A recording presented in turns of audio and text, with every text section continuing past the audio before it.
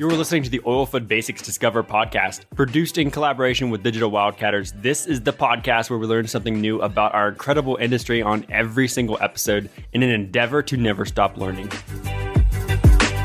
Hey guys, how's it going? Thanks for tuning in to another episode. I'm your host, Derek Craig, and this is the Oilfield Basics Discover podcast. I'll be learning right alongside of you here today. Definitely have a topic, and I say this on multiple episodes, but this one I truly mean it, that I have no knowledge of coming into this. And so what we're going to be talking about today is oil and gas trading. So even the scope I'm not entirely sure of. So lots and lots of stuff here to learn today. I'm starting at ground zero. So like I said, I'll be learning alongside of you 100% here for this episode, but pretty excited to dive into this and learn about this aspect of our industry that probably the rest of us couldn't function without if this wasn't going on in the background, of course. So in terms of intro material, I don't have a whole lot for this episode. And again, this is kind of one I'm recording way out. So happy New Year, I guess. This will be the first episode of the new year. So happy New Year's. But in terms of other intro material, one thing I just want to remind everybody, kind of refresh everybody's mind on, obviously be checking Oilfield Basics periodically. We're posting new material, and Digital Wildcatters now are collaboration efforts there. So they've got material, we've got material that's being posted and updated all the time. One thing I do want to mention, if you go to oilfieldbasics.com/start, what that link is designed for is for someone who's completely new to the industry, or I guess not even doesn't have to be completely new to the industry, but trying to get that big picture view of the industry, especially with a focus on upstream. So if you go to that link, basically what it does is kind of outlines that course that Sebastian and I have designed, basically taking you through, everything all the way from pre-drilling and land kind of stuff and finance, economics kind of stuff, figuring out where we want to drill, all the way down through the basics of operations. So we're talking about the basics of horizontal directional drilling, how that's done, the basic tools, basic processes, what the mud is, basic mud properties, rig stuff, all the way down through completions and even stuff in between the two, drilling and completions, but all the way down through completions and even into production and all the way through plugging and abandonment. So, and I guess even some refinement and the midstream stuff just kind of mentioned, sprinkled in there. But anyways, it's basically kind of a big hierarchy, view of oil and gas operations with a focus on upstream. So if you're new to the industry or just want to fill in some gaps, if you've worked all your life on production or whatever, or midstream, whatever be the case, if you want to fill in the rest of your knowledge and just get that fundamental awareness of how everything ties together, that's what that course is designed for. And it also has links to webinars. Every now and then we'll do a webinar that's kind of all that material summarized up in about an hour. So anyways, that's a good link to make reference of if you or anybody else has that desire to see how everything kind of connects. That's why we built it.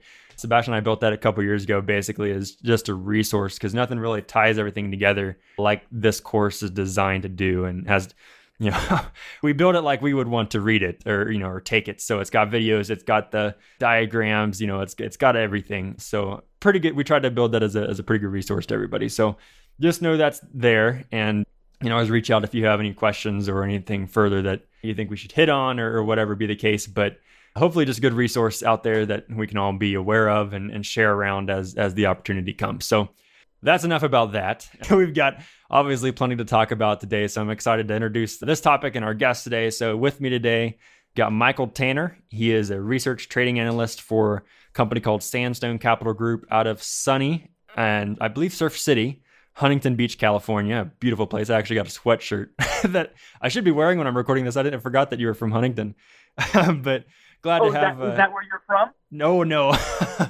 Oh, no, I'm from Ohio, but I have vacationed there once. Oh, well, yeah, it's beautiful. I've actually just lived here about 6 months now, and I've really enjoyed it. So. Oh, there we go. But anyway, so Michael Tanner, everyone. How you doing today? I'm doing good. No, excited to be here. I'm a big fan, of both what you do and Digital Wildcatters, and I think, kind of like you mentioned, oil and gas trading is something that kind of goes on in the background of a lot of operations. Mm-hmm. That doesn't necessarily get touched. And I think a lot of people, in the industry, specifically in the upstream, don't necessarily contact it every day, but it goes around in the background. I'm kind of just excited to talk more about it. So yeah, for sure. And this is something that I'm glad you reached out to me to do this topic, because this isn't one that I would have thought to hunt someone down for. So I love those topics, ones that I'm not even really aware of. And, that's, getting really into the true meaning of this podcast, stuff like this that probably only a handful of people in our entire industry has a working knowledge of. So with that said, kind of tell us a little bit about yourself, and I guess kind of hit on too, what all scope, I kind of did a poor intro to the topic. So what all scope you plan on talking about today, as well as a little bit about you. Yeah, no problem. So I'll start with kind of my background. My background lies heavily in research and trading analyst. I went to school at Colorado School of Mines actually didn't really know what I wanted to be. I was actually, went I was on a baseball scholarship. And so when I got there, I fell in love with engineering, but I also fell in love with economics and this idea of, trading.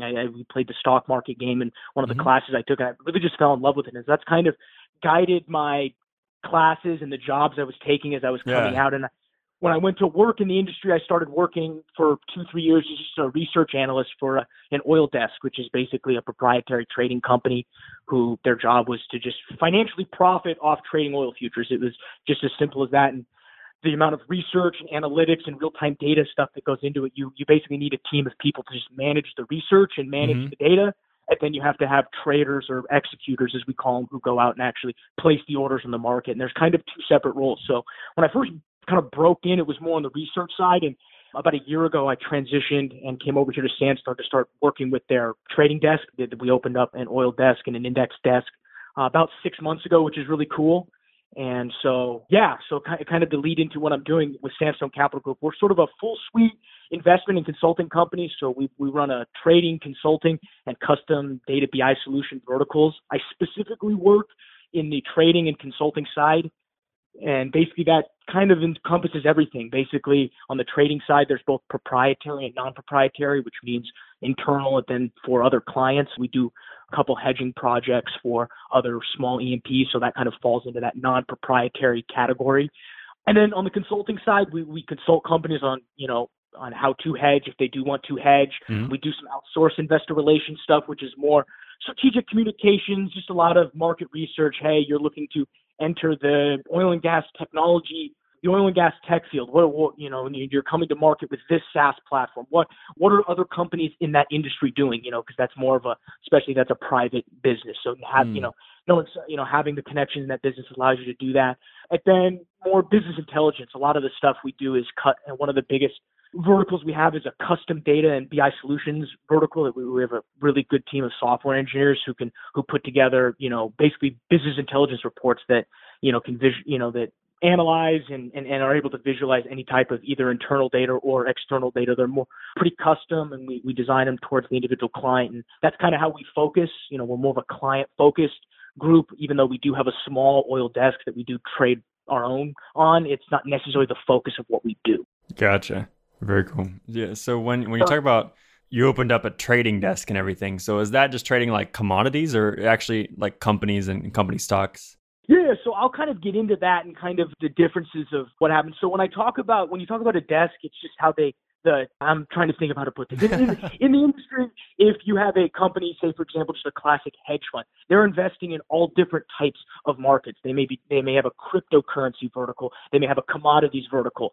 Specifically in commodities, they may have an index, and they just call them desks. So forgive me, I probably should have said that up front. So when you hear me reference an oil desk or natural gas desk, that's just the natural gas vertical that those traders trade. The desk is what they call it. Gotcha. Yeah, you just be prepared for crazy questions like that from me. Yeah, no problem. And that's kind of why I'm excited to go over this, because a lot of this stuff is new to people, and it's I give a lot of the same questions. You trade oil. Well, what's oil going to do? Where's it going? What causes my price to move? Then how does this really affect me as the average engineer? Because I think some people have this idea of, price going up. Does that affect me? Well, if my company's hedged, how does that affect? And then small to mid-sized E&Ps, a lot of them, crazily enough, aren't even hedged. They just don't know about it. And so it's an interesting, so it's a way for companies to really be able to lock in their revenue, but it's also an interesting look at how much the percentage of company or the percent of oil that actually is hedged. And there's so much stuff. And I think really, probably where we'll start though is just kind of how oil gets traded, because I think that's a huge misconception as well. I think a lot of people, when they think of oil, they kind of go to what you said was commodities and like futures trading. And that's definitely one part of oil, but there's a huge, huge part of it. I mean, there's actually transportation of oil. And you talk about all this physical barrels that's on the market and how it actually gets traded. So I think that's probably where we'll begin in terms of actually how it gets traded. Let's go for it. So cool. So I mean, I think the first thing that, you know, is the biggest, not misconception, but I think that people forget about when they think about oil is, you know, like I mentioned, they think of, I'm going to go out and open up a brokerage account with TD Ameritrade and I'm going to buy a futures contract and I'm going to become a speculator in the market. And there are people that do that for sure. It's not necessarily the bulk of the industry. And when you talk about the majority of oil that gets traded, it's mostly, not mostly physical, because the number of financial contracts that are traded outweigh like 60. The number is insane. It's over 10-1, the amount of financial contracts versus actual physical bills on the market. But all the physical bills actually have to get traded every single day as well. So it's just an incredible amount of movement. And so that's kind of, you know, the first thing is that there are really two ways oil gets traded. It's physically, where a buyer and a seller are actually agreeing to physically purchase oil from somebody at a given price at a given date. It operates somewhat like a futures contract, but you're actually just agreeing to buy physical production. And this is, you know, usually done by integrated oil, you know, big integrated oil and gas companies, your Chevrons, BPs, anyone who has an upstream, some sort of midstream, and then some sort of downstream operation. They're going to participate in the physical market for a bunch of reasons. And we can get into those, but, you know, midstream companies also engage in the physical market. They are the people who are actually helping transport all this oil. So if they can move it around better, it definitely trades them, or it helps them out. And then oil trading desks. There are really, really large prop trading companies who, instead of actually trading the futures commodities contract, they'll go out and trade physical oil. It's a high price point to get into, but it can sometimes be way more profitable than if you're just trying to sit at your computer and trade futures, as the classic person thinks. So, and that requires not only a large amount of cash, but huge expertise. I mean, you probably, to be able to secure enough, I wouldn't even it would be in the hundreds of millions of dollars you would have to have available basically at the onslaught in order to open up, say, a physical oil desk. That was something your company did. So much like an offshore oil well, the numbers just get crazy. Yeah. Wow. And, you know, I mean, as we get a little further, I mean, basically why do they participate in the market is for a couple reasons. First off, and this sounds stupid, but it really is true. They're trying to make money. It's not as complex. They're just trying to make money. But really, there's a lot of sort of different reasons when you get down to it, other than just profit. What's nice for these integrated oil and gas companies, they're attempting to secure the lowest price that they can route from their upstream down into their refineries. If we can make a little bit of incremental cash on transporting our own oil, well, that just helps everybody out. You know, oil and natural gas desks, along with these midstreams, you know, they're looking at all parts of the physical market in order to see if there's a way where I can buy a certain blend of oil in this region and I can sell it in another region for a premium, which is we talk about, you know, they're called spread traders, who basically what they'll do is they'll go buy oil in one region, which one blend of WTI might be trading for, maybe for whatever reason, $1 lower than it is trading, you know, up into than what someone in New York is willing to purchase. Well, spread traders, they will just purchase that oil and they have the ability to physically move it, and they'll be able to just make money off the spread, or what's known as the basis. Okay. And so there's just a lot of different. So there's really a lot of different reasons people get in the physical market, but it's a huge part of the industry. And, you know, if you work at an upstream operator, this is probably the one aspect that doesn't really touch an upstream oil and gas producer, but they're not necessarily participating too heavily in the physical market unless they're really associated with a midstream company. But, you know, it's a big part of how oil moves, and it's a little different than I think what a lot of people think of when they think of just oil and gas trading. Oh, you're going to go sit in front of a computer and trade a futures contract. Yeah. Well, I guess one thing I'm confused on there too, because it's like, I mean, the upstream is, you know, where it's produced. So how can we not really be the ones that are doing, you know, involved with the physical trading? Because, you know what I mean? Like, it's literally trading hands. Yeah, well, I guess what I mean by that is you're handing over the company to the midstream, but you're accepting the price of what it's going for right now.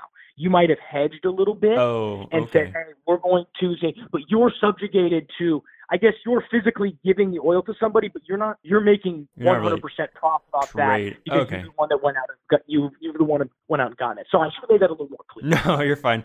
The other thing I want to maybe circle back to just for a minute here is that just the awareness on the different blends, basically, just that make sure everybody's kind of on the same page here. So, well, it's different composition, based off where it's produced, different formations, obviously. But I guess one of my questions to you is kind of how much, variance do we see there? I mean, because whenever, we talk oil price and upstream, especially, we just go to the, WTI, right? It's typically the go-to. And that's kind of what everybody has a rough idea of what it is that day or that week or the month or whatever. But obviously that's not exactly the exact price that, our companies are getting for the oil that we're producing. So can you just hit on that for just, whatever, and just explain how variant is that? So if it's like 55, do we go all the way, do we see it all the way from 35 to, 75 or 80, or, what does that kind of look like? No, it's a good question. Yeah, definitely. I think there's a lot, when we think of the price of oil, we think of just the WTI. And I encourage people, there's a really good website. Literally, it's oilprice.com. Go to it and click oil prices.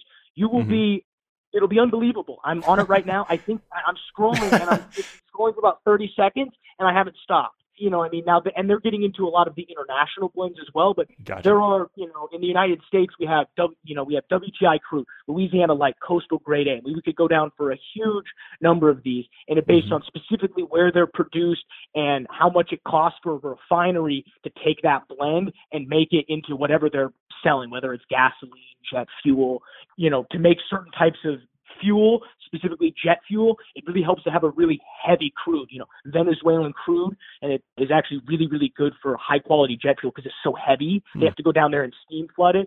Refineries love to go out and buy Venezuela. So that's if you're a physical trader, you're always watching the oil production of Venezuela because that's a huge indicator of how that forward curve is going to fall for that specific blend. So it's really, really interesting when you look at, when you're in that physical market, what type of blends do the refineries purchase? Which ones are physically getting traded? If I'm buying a WTI blend, which is, was produced in West Texas, that's going to generally be your highest grade. You're going to get a premium for that if you're able to ship that, say, to New York in the example that I did. Okay. Gotcha. Yeah, I appreciate that. So I don't answer most of the questions, but yeah, go to oilprice.com and, there's at least 8 different ones on that website, specifically in the U.S. And I think there's over 15. There's honestly new ones getting added all the time and they're getting adjusted just because there's, API numbers come out of a new field and it's just slightly different. Hey, we need, adjust the basis on it. Mm-hmm. Okay. So it's kind of set for the region then. So it's not so much like, okay, we're going to sell it. Here's a specific density. Here's the specific properties of this batch of oil or whatever you want to call it. Yes, it is like that, but generally that stuff comes out of the same region. So when you talk about WTI crude, that is the specific blend that comes out of West Texas. And there's a slight variance in what it is, but generally when it comes out of that, that's what it's called. So the different, all around the country, you'll see different blends pop up in different regions. Okay. Gotcha. Louisiana has their classic. They call it the Louisiana Light. Up on the coast of Atlantic, it's a super heavy crude. It's called Coastal Grade A, but that stuff's only $48 because you can only use it for jet fuel. Whereas if you want to get some nice Louisiana Light, which is the stuff that comes, the offshore stuff, that's $61 a barrel. So you can kind of see, depending on what you're using, because jet fuel is only, I think, if, a barrel of oil is 42 gallons. So I think this is kind of the easiest way to look at it. Of that 42 gallons, only 9 of them goes towards jet fuel and only about 19 gallons goes towards gasoline. The rest goes actually towards plastics. So when you're looking at sort of actually where this crude's going and what it ends up being, it's actually, again, super interesting. But yeah, again, it sort of depends what you're using it for, what you're buying it for, and where it's getting sourced. And that's why all the different blends, depending on where you're producing, where it's coming from. Hey, if it's coming from offshore, well, the reason why it's $61 is because BP had to pay a boatload of money to get that from offshore down, just into the to onshore before they even piped it into a refinery. Yeah, for sure. No, I appreciate that greater awareness there of everything in play. Yeah, no problem at all. And I'm glad. And feel free to interject if I sometimes do that. So that's but that's, I think, a really good overview of just the physical market, how it works, and the companies that participate in. And then, sort of the other half of the market, which is more than half, to be honest with you. I've looked up the number. It's 6-1 right now. There are 6 times the amount of financial contracts being traded than there are actual physical barrels on the market right now. So that's again an interesting example to how the industry works. When you have 6 times the amount of financial contracts that will probably never be fulfilled compared to only about if it's a pure commodity, since we're talking about a pure commodity. Okay. So most of it's not physical traded then? Most of it's going to be like the financial trading? Yes, and most of it's the financial trading, but the difference is the financial trading doesn't necessarily happen not everyone is doing that every single day. If you work for a physical oil company, you are having to offload and fill so much production every single day because you have a quota. So it's just a little in terms of the way that it actually gets traded. If you're a financial company who specializes in energy derivatives trading, they may only make 2 trades a month. They may only enter a position 2 or 3 times a month financially because they're just looking on a chart and picking good levels on how to actually make money. If they were if they were participating in the physical market as an oil desk, well, they have quotas they have to meet every single day because to participate in that market, you have to be granted access in certain markets, maybe not necessarily in Texas, but around the country. So if you're, participating in that market and you're not taking the requisite load that they want, it's much like the electrical market. If you operate in that and you have a load, and then there's really the other half of the market, which, as we'll kind of get into, I guess, in a little bit, it's not necessarily half, it's a little more, but it's kind of the other version of the physical market. And it's really what I think people think of it. It's basically the futures market. Now, there's a lot of what we call derivatives underneath that. Futures is sort of a blanket term. There are futures contracts. There are swaps companies can enter to. You can buy options. So there's a lot of different financial instruments that you can use to trade oil. It doesn't just have to be I'm buying 1 barrel and selling it again. So basically what it is it's 2 parties agreeing to buy or sell oil or some sort of oil derivatives, we call it, which is some sort of variation of a contract. Because now these are completely financial contracts. You can write to a degree. Now you can't go customize me and you can't go out and customize one with anybody. But if if you're entering into a different, if you want, I guess in theory you could, but they don't actually allow that. They're just they've got clearly specified derivatives, but theoretically they could add one at any point. They actually did just add one, I guess, 6 months ago. So there's sort of an example of that. Oh, okay. So pretty infrequent then. Yeah, I mean, there's you have a regular futures contract, which is one contract that you enter an agreement to buy 1,000 barrels of oil. It represents 1,000 barrels that you could theoretically physically take at the end of the contract when it expires, but neither me or you want 1,000 barrels showing up on our property. So we're going to offload that contract or sell it before that expiration date or whenever that contract expires. Okay. So that's sort of the basics of a futures contract. You're just entering into a paper, I call it the paper market. A lot of people confuse that with paper trading, but it's literally I'm just agreeing on paper. I'm going to sell you this and I'm going to flip this contract before I have to actually take inventory of the oil because nobody wants that. Okay. Do people get stuck with it every now and then? That doesn't work out and end up with 1,000 barrels?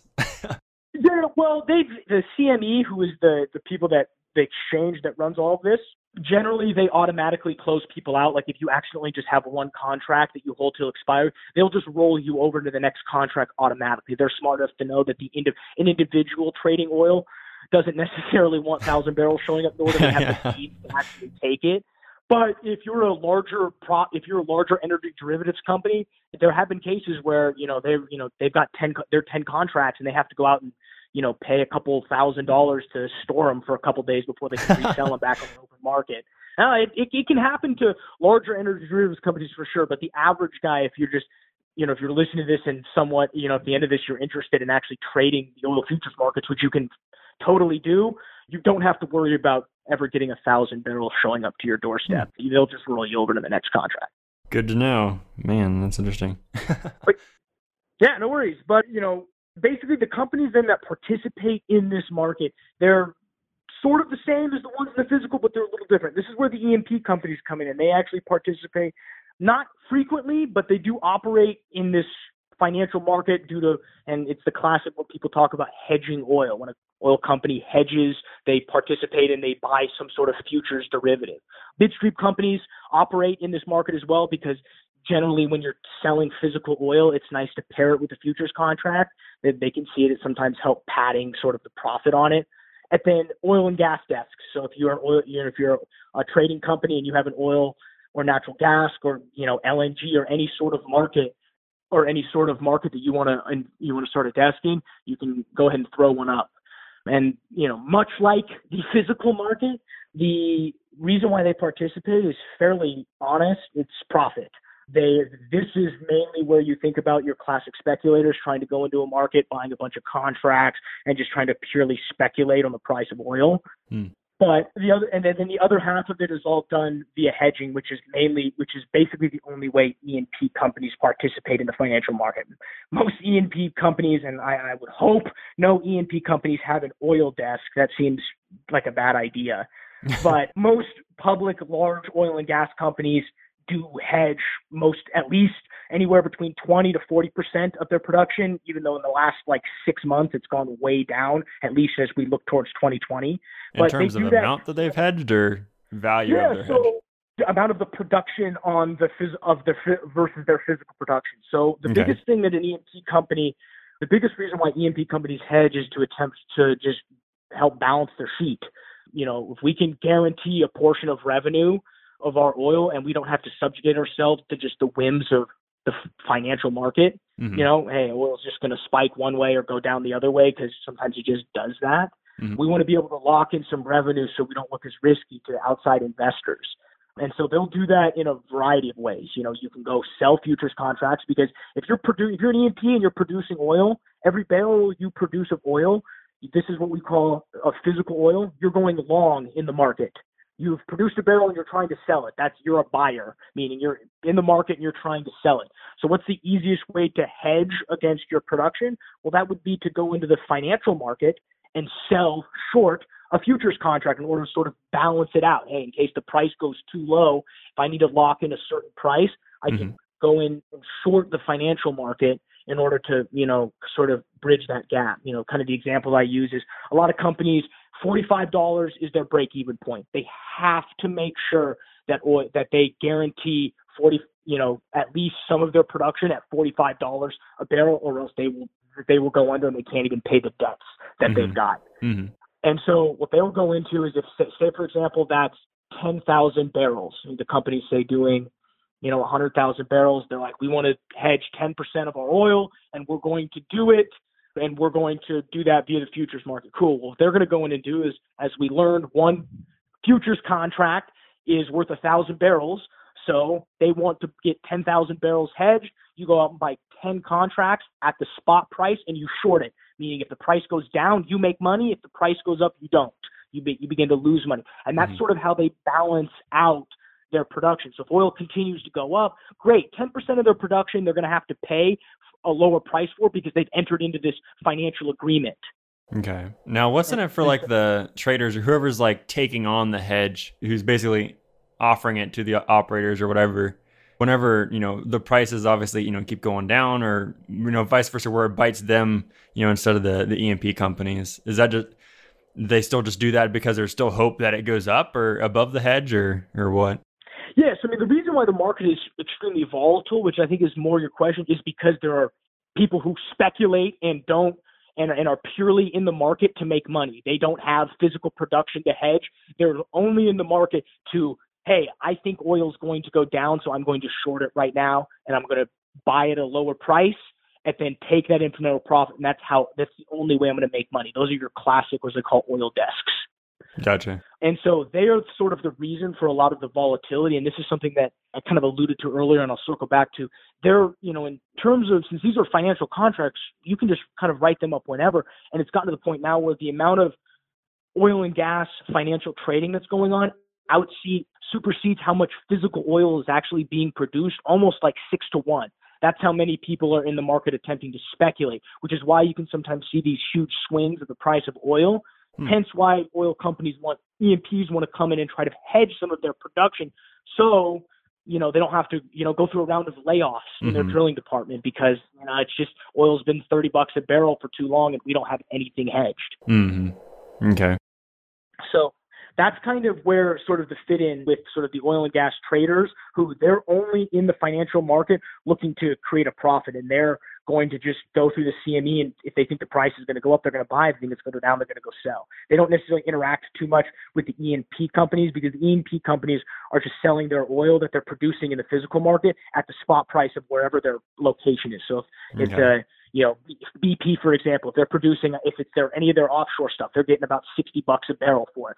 Well, on the financial market, I got it pulled up right now. WTI is trading at about WTI is trading about $56, but their Louisiana light blend is trading at about, a little bit lower. So they would go out and short that market in order to hedge whatever physical production they have. Okay. Have you seen like the amount of hedges being done, or, like you said, like percentage of the company's production being hedged? Have you seen that kind of decreasing? Because at least from E&P perspective, it seems like a trend that it's kind of going down because prices are staying low and it's not worth as much for companies to try and hedge it, or what do you think is kind of driving that? Well, you are correct. Most companies, as I told you earlier about, most companies hedge about 25 to 40% of their yearly production. Mm-hmm. What's interesting about what's happening in the past 6 months from an E&P perspective and looking into 2020, a lot of this is not proprietary, but you get different estimates from different analytics companies about how much companies are hedged. But, generally what the consensus is right now is there's only about 8 to 10% of 2020 oil production hedged right now in the United States. And that is a huge, and that is for a variety of, that could be for a variety of reasons, but basically what that sort of shows is, companies are pretty bullish on oil prices. When oil prices go higher, you generally tend to hedge less because it's really easy to make money when oil just continues to tick up. When oil goes down, because you're still producing in the physical market, you have to short in order because it's hard to turn off production. You have to sell your oil every day. BP can't store all of their oil just because oil dropped below $30. They still have to offload it somewhere unless they turn off wells. That's never a good situation. So yeah, that's sort of how the interaction, or that's sort of an interesting thing when you think about looking into 2020 and how these companies are sort of out, kind of lining up their sheets. They're expecting, at least the risk they're expecting to take on is more than they have in the past. And what it signals, I think, to the market is that we'll probably see oil, probably $10 a barrel more by the end of the next year. And that's just a guess. And that's basically just the same guess everybody's making. We could easily see it the other way. That's what's funny. All E&Ps, they're just basically, and sort of how the cycle works is, one company, two E&Ps come out and say forcefully, we're reducing our hedge because we're bullish on oil. Well, it's just, everyone else follows suit. A lot of companies just sort of follow the leader.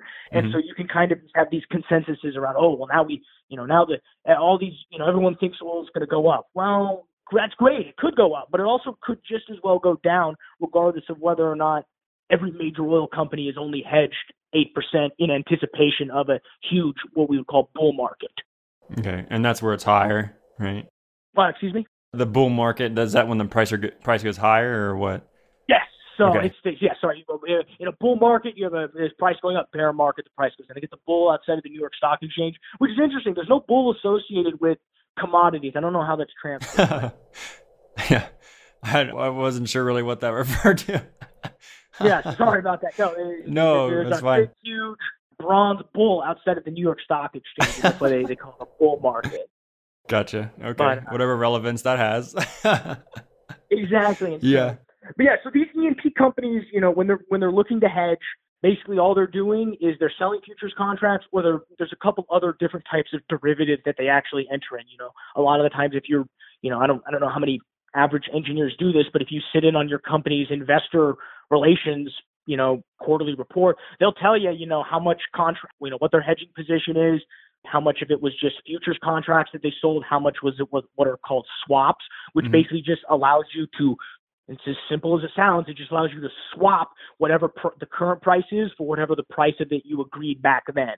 It's just a swap contract. So if the price is $40 right now, but I agreed a month ago to swap to enter into a swap agreement where I'll get 50 for it. Well, you've just now beat the market. You've made $10, and the person who holds the other side of that contract has to buy it from you for $50. So that's sort of that's actually the most popular way to enter into, because they're super customizable, because the agreement is between the buyer and the seller, and this is where really full customization can come. And, a company like BP can have their favorite broker come in, and they can really craft a really nice swap agreement that, allows them multiple ways to lower their risk and not have to tie up so much capital. Because hedging does require you to, if you're trying to, each contract, so one contract to hold overnight, it's $6,400. So it can get kind of expensive if you're trying to, if you're holding, say, 50 contracts or 1,000 contracts, that number can get a little expensive. So tying up capital hedging all of this capital hedging isn't necessarily what these E&Ps are doing. So swaps are really nice because it's not actually entering into the market and selling a contract. That's the majority of the work that Sandstone and we do for E&P clients in terms of hedging is actually swaps. And the third one, which is put options, which is, I don't necessarily need to get into it because it's a super technical version, but it's sort of the other interesting. If you've heard of options in the stock market, it sort of operates the same way, but now we're talking about options on futures contracts. I liken it to a dream within a dream, Inception style. An option. Oh man, that movie's so confusing. Yeah, well, an options contract is that you have an option to buy a certain amount of securities at a given price at a given time. It operates kind of like a futures contract, but for stocks. Hey, it allows the average guy to go out and buy, a couple hundred shares of Amazon without having to have, $15,000, because Amazon trades at $1,000 a share. So, oil guys, they took this and applied it to the futures market. Well, hey, we can just make options contracts off of futures contracts. So I always joke, it's the dream within a dream. Yeah, for sure. One question in terms of the hedging real quick, and you guys have probably picked up on these questions are harder for me to articulate, but in terms of hedging in general, so we have a company, let's say, for example, 10% of their production's hedged. I've always pictured that as, okay, that's one or two big entities that's hedged all their production, but is it actually, it could be, hundreds or thousands of entities, right? That kind of builds up their percentage, or am I wrong on that? I don't think, I guess I need a little more clarification on the question. Are you necessarily talking about, when you talk about how much production on the physical market, when I say 10% of all 2020 production is hedged, are you talking about, is that just the big integrated companies all hedging, or do individual small operators get into it and hedge? Oh, gotcha. Yeah. Sorry. I laugh because I'm like, I'm not sure I can clarify. Like that I barely articulated that myself. But no, I was meaning more on the person who's offering the hedge to the E&P or whatever. Like, is that, one entity, or is that, multiple people on the market that's offering, that hedge or that future price? Oh, yes. So that's the Chicago Mercantile Exchange, the CME. They're the exchange in which they basically manage the transaction between the buyer and the seller. They allow the buyers and sellers to come together and make an agreement. So a lot of it's done over computers. Some of the bigger E&P companies have brokers who, this is your classic stockbroker, who all a stockbroker is I can call you up on the phone, ask you to give me money, and then I'll go invest in the stock market for you. And I make a commission off that, whether or not you actually make money. So a lot of these companies, what they'll do, E&P companies, is they have big hedge brokers who have access to big banks that give them customized financing and customized entrance into the CME, because Goldman Sachs can get a meeting with the CME and persuade them to get this type of contract, whereas me and you cannot to just go out and trade it. So gotcha. It's, the bigger you are, the access you have, we call them prime brokers, which they're the big brokers that deal with huge sums of money, and that gets dealt with at an institutional level. Gotcha. Okay. Thanks. Yeah, so no problem. But then, to kind of then, I guess, answer the question that I thought you asked, because I think there's an interesting lesson from yeah, it. go for it. No, well, it's super interesting because, of that 10%, so when I previously mentioned 10% of the 2020 projected oil production is hedged. So that I'm just talking about, I don't know the exact numbers, I don't have them in front of me, but right. if we're expected to produce, we do about 10 million barrels a day. So times 365, times 365, whatever that number is, whatever that number is, Mhm. only 10% of that is hedged. Now, the interesting part is the majority of that production comes from the same companies. You know what I mean? The small E&P company isn't making up a huge percentage of 2020 oil production. The majority of it are exactly who you think they are, the big players in the the big Mhm. players in West Texas, the integrated ones who are doing offshore drilling. So when you talk about the companies that are actually hedged, it's mainly your really large public companies, your independent small E&Ps who may or may not be, specifically who aren't venture funded, who are more family style, which you'd be incredibly surprised about how many of those companies, Oh, for sure. small family owned E&Ps exist versus, what we sort of think of as the classic private equity Mhm. startup oil and gas company who don't even know that they can do this. They have 4,000 barrels of oil they're producing a month, and they have no idea that they could lock in a guaranteed price for all of their production because they're super dependent on what that oil price is. If you're Mhm. only doing 4,000 barrels, a company like BP who has multiple revenue streams, Mhm. they can take a little bit of hit in their oil, in their upstream business Mhm. as long as they can profit from it off their downstream business. But Yeah. a really small E&P company who we produce, oil, the company I've worked with in, Eastern Colorado, who, they're just doing 1,200 barrels and they just want to make sure that they're, if oil all of a sudden drops below his break-even points, that they're protected. So Mhm. there's a lot more of those out there that aren't participating, and the majority of the hedging that goes on is by the bigger companies because they can invest the time to do the risk management models Mhm. to, build the classic, models that would, what is oil going to do? The small guy's not doing that, and nor really should he. He's got bigger things to do. He's doing it all. Yeah. I guess the last question I have on hedging, I can let you move on, is Yeah. what's the typical like length? So, I mean, you hedge for, a certain period, right? So is it typically for the year at this price or 6 months, or do you have multiple contracts that are at different lengths, or what's the general thoughts on that? Yeah, so there's basically what's called the forward curve, where if you go look at the futures price for each month, we talk about there's the current contract or the month that's upcoming, Hmm. which is what people consider the actual price of oil. And then there's the prices of the contracts that are in months. You go out and buy a June 2020 futures contract. It's just a guess. I don't even know what the price is. I probably should have pulled that up. But when you look to and actually an E&P sits down to hedge, what they'll do is they'll generally buy contracts on a monthly basis. Oh, okay. So they'll buy for the month ahead. When that month comes, they'll sell. I mean, this is all strategized out in, the previous year. So they're just Yeah. having their prime broker do it for them. But they'll sell the contracts, re-up the position, and just continue there because in case there's a huge spike in oil and sort of what we'll get to what causes, oil price to move. If there's, Yeah. Saudi gets hit with a drone strike, which happened 3 weeks ago, or happened a month ago, and that causes the price of oil to skew now $10 higher, and it's just going to continue to do that for the rest of the year. It's really nice to be on a month-to-month basis where you're just swapping them out each Oh, month, okay. so that you can adjust in case there's a huge cataclysmic event that just causes everything to shift. Yeah. See, I always picture, okay, we're hedged out for like 2 years or something like that. That Yeah, way, and you are right. Companies do that, but they'll re-up that plan, Oh, and okay. basically they'll just not cash out, but switch out the contracts for the next month, each month, just in case a year into it, like I said, Saudi decides to shut off half of their oil production. All of a sudden, half of the oil in the world Mm-hmm. is now not available, and oil spikes to $300. Mm-hmm. Then, now we need to take advantage of this. Yeah. We don't want to necessarily. Yeah. Our hedging position now is against us. Yeah. Yeah. Okay.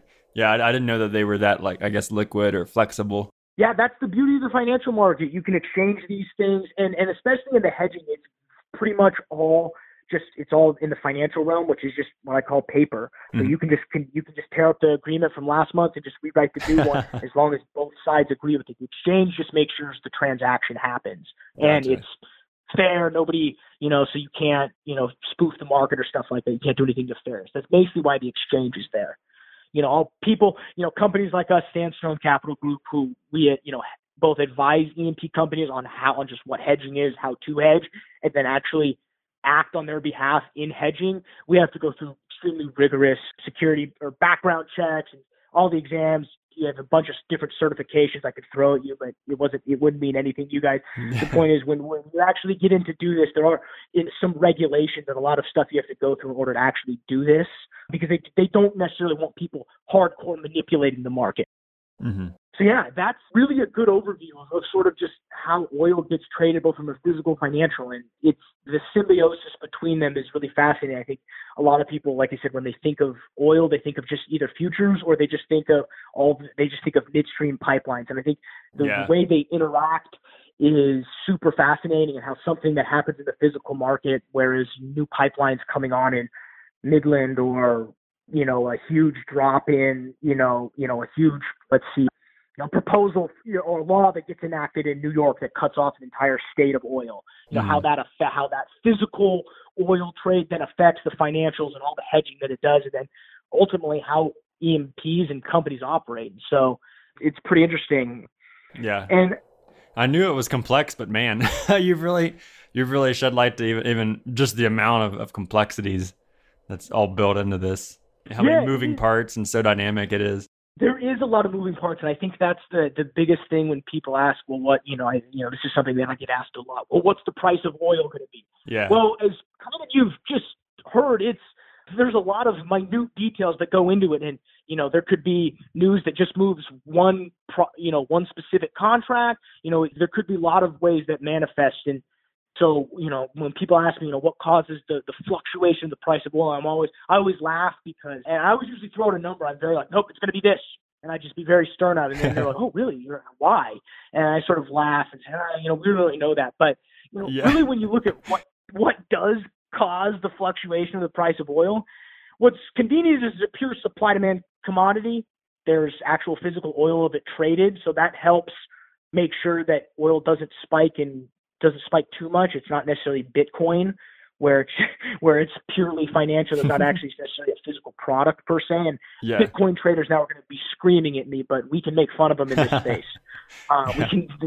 Because they have no voice on this episode. What's up? I said they have no voice on this episode. Yeah, they're good people. It's just it's different. They'll tell you Bitcoin is a physical commodity, and we'll argue to the grave. That's the nice part about oil, is it's a physical supply-demand commodity, which means there's a lot of which means what affects the price. Well, anything that affects either the supply of oil or the demand for oil. EIA every Wednesday at 7:30 a.m. Pacific time, or about 9:30 Central time, which is generally what everything runs off of in the commodities market, which is Central time. They released the EIA Cushing storage numbers, which is basically how much oil we have stored both at Cushing, both in natural gas, crude oil, and then a couple other things, distillates and a couple other things. And that is a huge market mover. If any Cushing storage builds, which means, we have more oil stored than the previous week, oil price slumps a little bit, because now all of a sudden there's just more supply that's sitting there waiting to get sold. Whereas if we come out and there's been a draw, that's usually how you'll hear it. You'll either hear last week there was a build in crude at Cushing, or you'll hear there was a draw. If you hear there was a draw in oil, know that price then probably went up from there, because the market saw that there was just less supply on the market, and now all of a sudden we have to go get it. What if it all goes away? So that's how the EIA numbers affect. OPEC releases, when OPEC has a meeting and goes out and says, hey, we're going to shave 1 million barrels off of our production. Well, why are they doing that? Well, because they're wanting to take supply off the market to help prop up oil price. You hear that everywhere, and it sounds like I'm just saying it sounds simple, but it's really all they're doing. Hey, we want to take 1 million barrels off the market in order to help price, push price up a little bit. That's part of the reason why anytime oil gets too high, we have a guy in the White House right now loves low oil, because it means, eventually it means low, it means bigger investments for private equities. It means gas prices are lower, and generally the voting population enjoys lower oil prices. So every time oil gets a little too high, he threatens to, considering tapping the SPR, which is the Strategic Petroleum Reserve. Well, why is he saying that? Well, if I'm going to release 40 million barrels into the market, that's going to depress the oil price, because now there's just all of this supply on the market. So the SPR and, if any threatening, if we're going to tap that or not tap that, is something that moves the market. And are you I guess, should I go over what the Strategic Petroleum Reserve is? Yeah, I was wondering how that differs from Cushing. Yeah, so the Strategic Strategic Petroleum Reserve was something that was created back in, I'll just pull up the numbers right now, but what the Strategic Petroleum Reserve is, it's basically just a salt domes down in Louisiana in which the United States government specifically buys oil and pumps it in there just to basically hedge against huge cutoff of supply of oil. I mean, you think about Americans, we go through about 18 million barrels of oil a day. That's how much we need. We make about 9.5. We import the other half. And so we need 18 million barrels a day. That's a lot of oil. And if, back in the 70s, you had things like the Iran contra, when we were cut off from oil and there was, people lined up for blocks down the road just waiting to get gasoline because there was just so little oil. So the Strategic Petroleum Reserve is down in Louisiana, and it's designed basically as a fail-safe against any catastrophic cutoff from oil. It rarely actually gets tapped. It's always just gets tapped as a threat. It's usually a threat. The last time it was actually tapped was Katrina, and it hasn't really been tapped then. Trump has actually come out and said he's considered selling the Strategic Petroleum Reserve, which would be a huge depression to the oil price. I mean, it would be a huge depression of the oil price because currently the Strategic Petroleum Reserve basically is housing about 100 million barrels of oil, which would be an incredible amount. It's only about 65, 70 days worth of oil for us, and he would consider dumping that all into the market. So that's how, one of the ways he can be used to fluctuate the price of oil is SPR. Another is seasons. One of the, a lot of people think that, or not a lot of people think, but, we've been talking a lot about crude oil in this podcast. Mm-hmm. There's really the same thing is happening at these companies, but just with their natural gas. It's the exact same process. Nothing really changes, but natural gas definitely is affected more both in seasonal and for weather. In the wintertime, natural gas gets used a lot more, and in the summertime, natural gas gets stored. In California specifically, there are some of the top natural gas producers in the summer don't actually produce and just store all of their natural gas in order then to sell it at the higher price during sort of what they call the winter months. And that sort of factors into the seasonal effects. And, and so, yeah, that's really why, that's the pure supply demand commodity reasons why the price of oil changed. And I'm sure I'm getting a lot of people talking about, well, you haven't talked about the tweets or, the drone strike. And that's the other half of why oil moves, because it's a futures contract. It's a speculative market. News of future events or current events that happen definitely move the market. And I gave the example of the Saudi drone strike, which happened a month ago. That was a huge market mover. I mean, the market price of oil jumped up gapped $7. It eventually stabilized. It was only up about $4 towards the end of the day. But at its peak, it was $7 higher than it was before, because it happened on a weekend. Markets were closed. So when it reopened that Sunday night, there was a $7 difference between when it closed that Friday and then when it opened on Sunday. And I mean, you just don't. I mean, that's just incredible. That's a reason why if oil stayed up there, E&Ps love to have month-to-month hedging contracts because they can just swap them out if all of a sudden their entire analysis just needs to be shifted up by, say, $7 or $10 because of an event like that.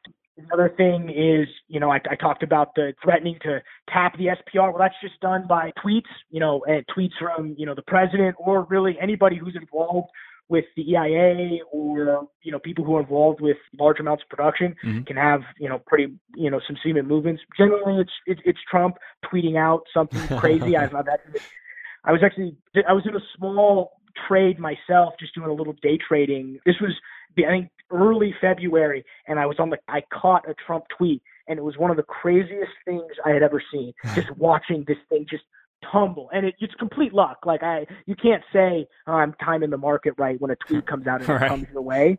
But it was unbelievable just to see it tumble. And the effect that those have on both equity markets and the oil markets are a lot. A lot of a lot of the, I wouldn't call them threats because I think they're just veiled shots at Saudi to continue to cut production. I mean, he knows what he wants. He wants lower oil prices because that means we get to pay less in gas. I mean, I'm out here in Huntington Beach. It's $4.80 out here. Yeah, well, you live in California, so. Yeah, I get the tax for there. It's not the California tax, but low oil prices definitely help somebody who's in definitely presidential candidates or presidents who are trying to run for re-election. And then, there are other news events, that drop, for example, Asia comes out and says, hey, we're considering only buying 90% of the oil allocation that we bought last year. Mm-hmm. Well, now all of a sudden we're still producing that oil. We're constantly producing oil every single minute of every day. So we can't just turn off the taps per se. Mm-hmm. What we can do is we either have to store it somewhere or we have to just use it. And so when a large country comes out and says, we're considering not importing as much, or we're gonna choose to import from somebody else, it can have a huge ripple effect on the market that can cause oil to move. But generally, it's a supply-demand commodity. You're looking at the key storage numbers, which is why the physical market is so important, because I think that generally drives the price of oil. But it's pretty news and event-driven.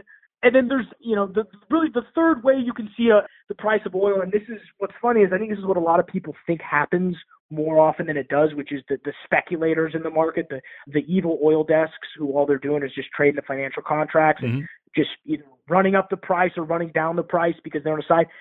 While that can happen, and you can see, intraday, which when we talk about just day trading in terms of when we talk about intraday versus I'm going to hold a contract overnight, there's two different amounts of cash you actually have to have. If you're an oil company and you want to hedge, it costs you about $6,400 for one contract because you're holding that overnight. If you just want to go and trade intraday, meaning I'm going to go out and buy a contract during the day, when the market's open, and I'm going to sell it before the market closes, you only actually have to have about $400 per contract. They give you, it's called a margin limit. So it allows sort of the little guy to get in. And this is, again, why you have 6 times the amount of financial contracts being traded and the amount of physical oil that's being produced, because anyone really can sit down. You can do this right now. You can sit down at your computer and go into E-Trade, spin up an account, and start trading futures for like $1,000 bucks. Yeah. And so that's sort of how. And so a lot of people think that's huge. Those are really huge market movers. They can be. The problem is it's mostly from the physical side, and it really represents a small portion of actually what causes these huge spikes. If you go back and look at the huge moves of oil, it has more to do. It has, it's very easy to look at a 25-year timeline of oil and then pull up a 25-year timeline of just events that have happened in the world, and you'll be able to ping, this is why, and you'll just be able to go through just, whether it's the financial crisis, or, Saudi turning off oil, or Asian buying pressure, to a variety of things. Okay, gotcha.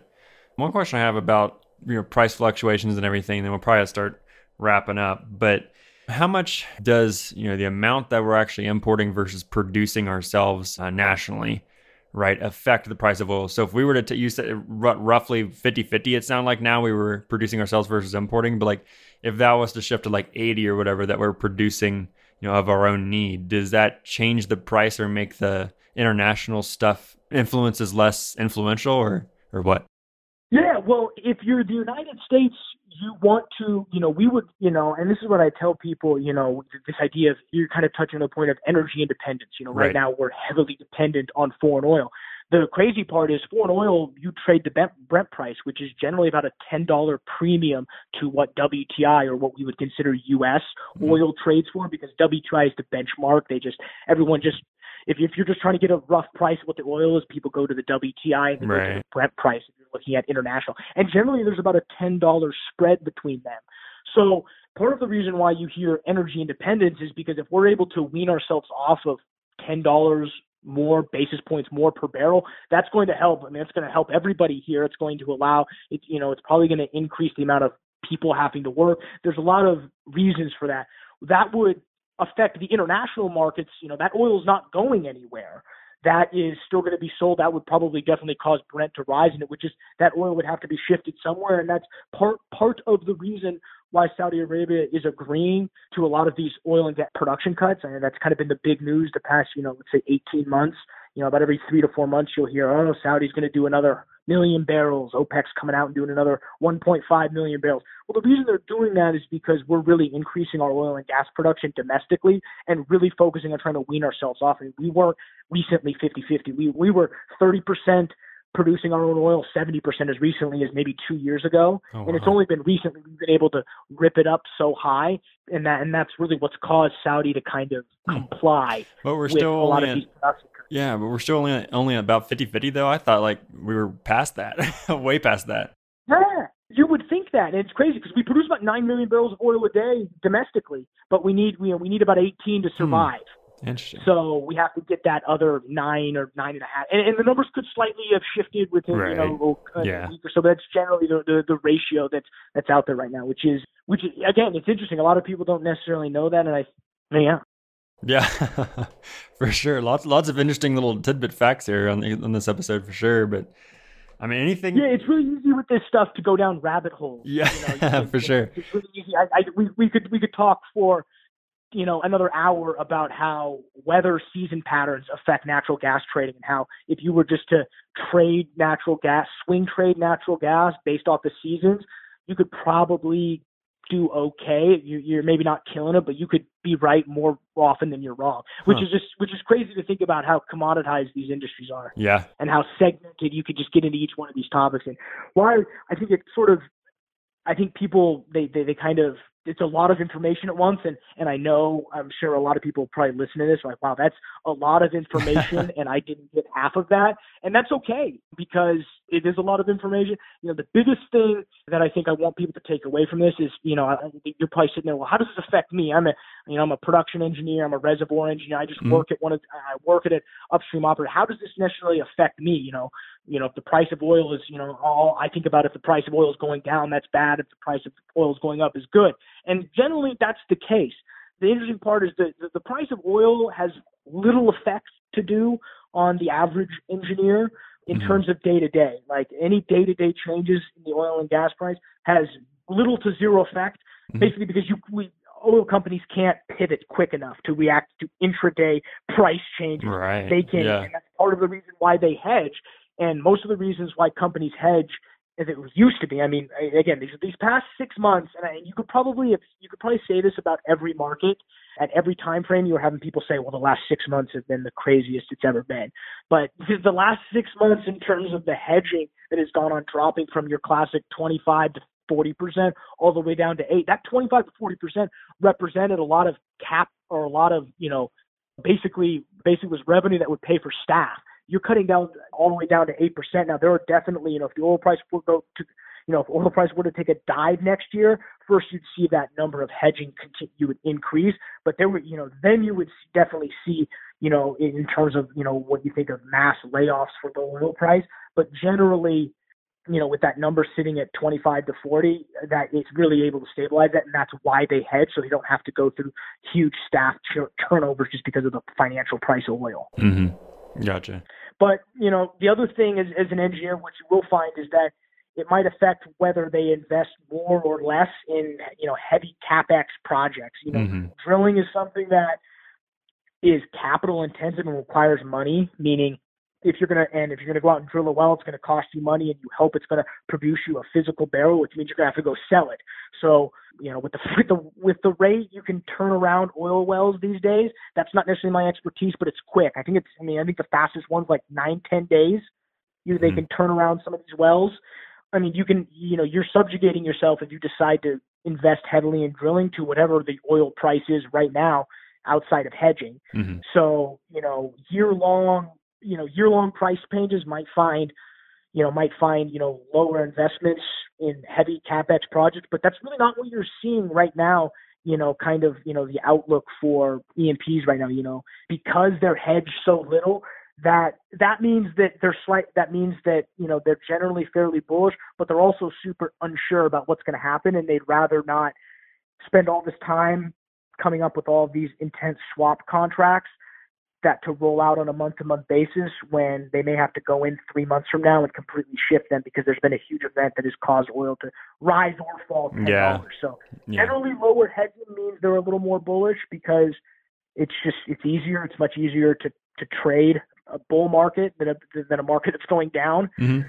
So the less hedging does signify a little bit of that, but it could also be, again, economists and traders are classic for saying, if it does this, this is what's going to happen. But if this happens, then this will happen. And so you are always constantly talking about both sides of our mouths. But, the other side of it is they're just hedged so little because it would take so much time to redo these contracts on a month-to-month basis that they're willing just to let it play out and sort of react as the market changes. So that's kind of, you're wondering kind of what the outlook of the price of oil is, and what the people who quote unquote know what the oil is going to do, they don't even know. They're sort of just waiting to see what happens. And I think that's sort of the biggest takeaway from all this. Gotcha. Definitely lots of information. I'll throw this out there for listeners as well. I mean, this is definitely a topic I'm sure we can even hit more on. I mean, if this is something, specific areas of this that you'd like to learn more about, feel free to reach out to me. We'll try and get it coordinated, probably, with Michael again, or whoever be the case, right? If we want to dive more into this, but definitely a very, very rich material wise, lots of things to talk about trading. So I'm really glad that you reached out to us. It's been, and like you mentioned, being a real dense episode, but hey, that's the beauty of a podcast. We can go back and listen to this again, and I'll probably have to do the same thing, go back and listen to this once it's out and re-educate myself again and hear it again second time myself. Exactly. No, I've really enjoyed this. I've appreciated you, allowing me to come on. And I definitely, if you want to learn more about this, I think the biggest thing is just to, re-listen to this episode, but also, Google it. Part of the reason how I got into this when I was in college in the first place was Google. I just typed in how to trade oil, and it'll piece it together. Really? I'm definitely more than welcome. Yeah, I mean, that's when I was in, kind of what got me down this, the trading path that I've enjoyed is I took a class in college, and I took, engineering economics. You're a Mines guy. I took that class with Sturmel, and you play the stock market game, where you just, and it fascinated me. I was like, this is the coolest thing I've ever seen. And so that's sort of, I went from just studying petroleum engineering to then I picked up the economics degree, and that's sort of what got me down this road. I ended up being on a research team that wrote a paper on doing some oil price modeling, and that's what kind of got me into the professional world of this and how I transitioned, I guess, from the pure engineer. Because I actually do have a petroleum engineering degree, oh, really? But I'm very honest. Yes, I do. I don't know anything. I never spent 1 minute as an engineer. That's perfectly fine, man. Yeah, so I haven't spent 1 minute as an engineer, but I technically do have a degree. So I sat through the lecture. Yeah, but it sounds like you're doing what you love. Those great turnout. Turned out pretty good. I'm enjoying it a lot. Like you mentioned, if you have any questions, you feel free to reach out to you, and then you can forward it to me. You can find me on LinkedIn. I'm very easy to get a hold of. Very informal. I love talking with new people, and I'm just excited to come on here and chat with you. Awesome, man. Well, I appreciate it. Appreciate your time, and look forward to probably some future collaborations at some point then. But thanks again so much. Yeah, no problem, Derek. I've appreciated it. And thanks, guys, for listening. And I'll cut it off there, but we'll catch you next episode, guys. Take care. Have a good evening. Thanks for listening to the Oilfield Basics Discover podcast. We hope you found this episode to be valuable, and we look forward to learning more together in our next episode. Be sure to follow us on our social media and visit oilfieldbasics.com for more great educational content, including videos, courses, and more. Also, be sure to check out our partners, Digital Wildcatters, for even more great content, including podcasts and video blogs on their own social media and on their own website, digitalwildcatters.com. If you're interested in supporting the show or in being a guest, please reach out to myself, Derek Craig, through LinkedIn or by emailing contact@oilfieldbasics.com. Stay safe, everyone, and we'll catch you in the next episode. Take care.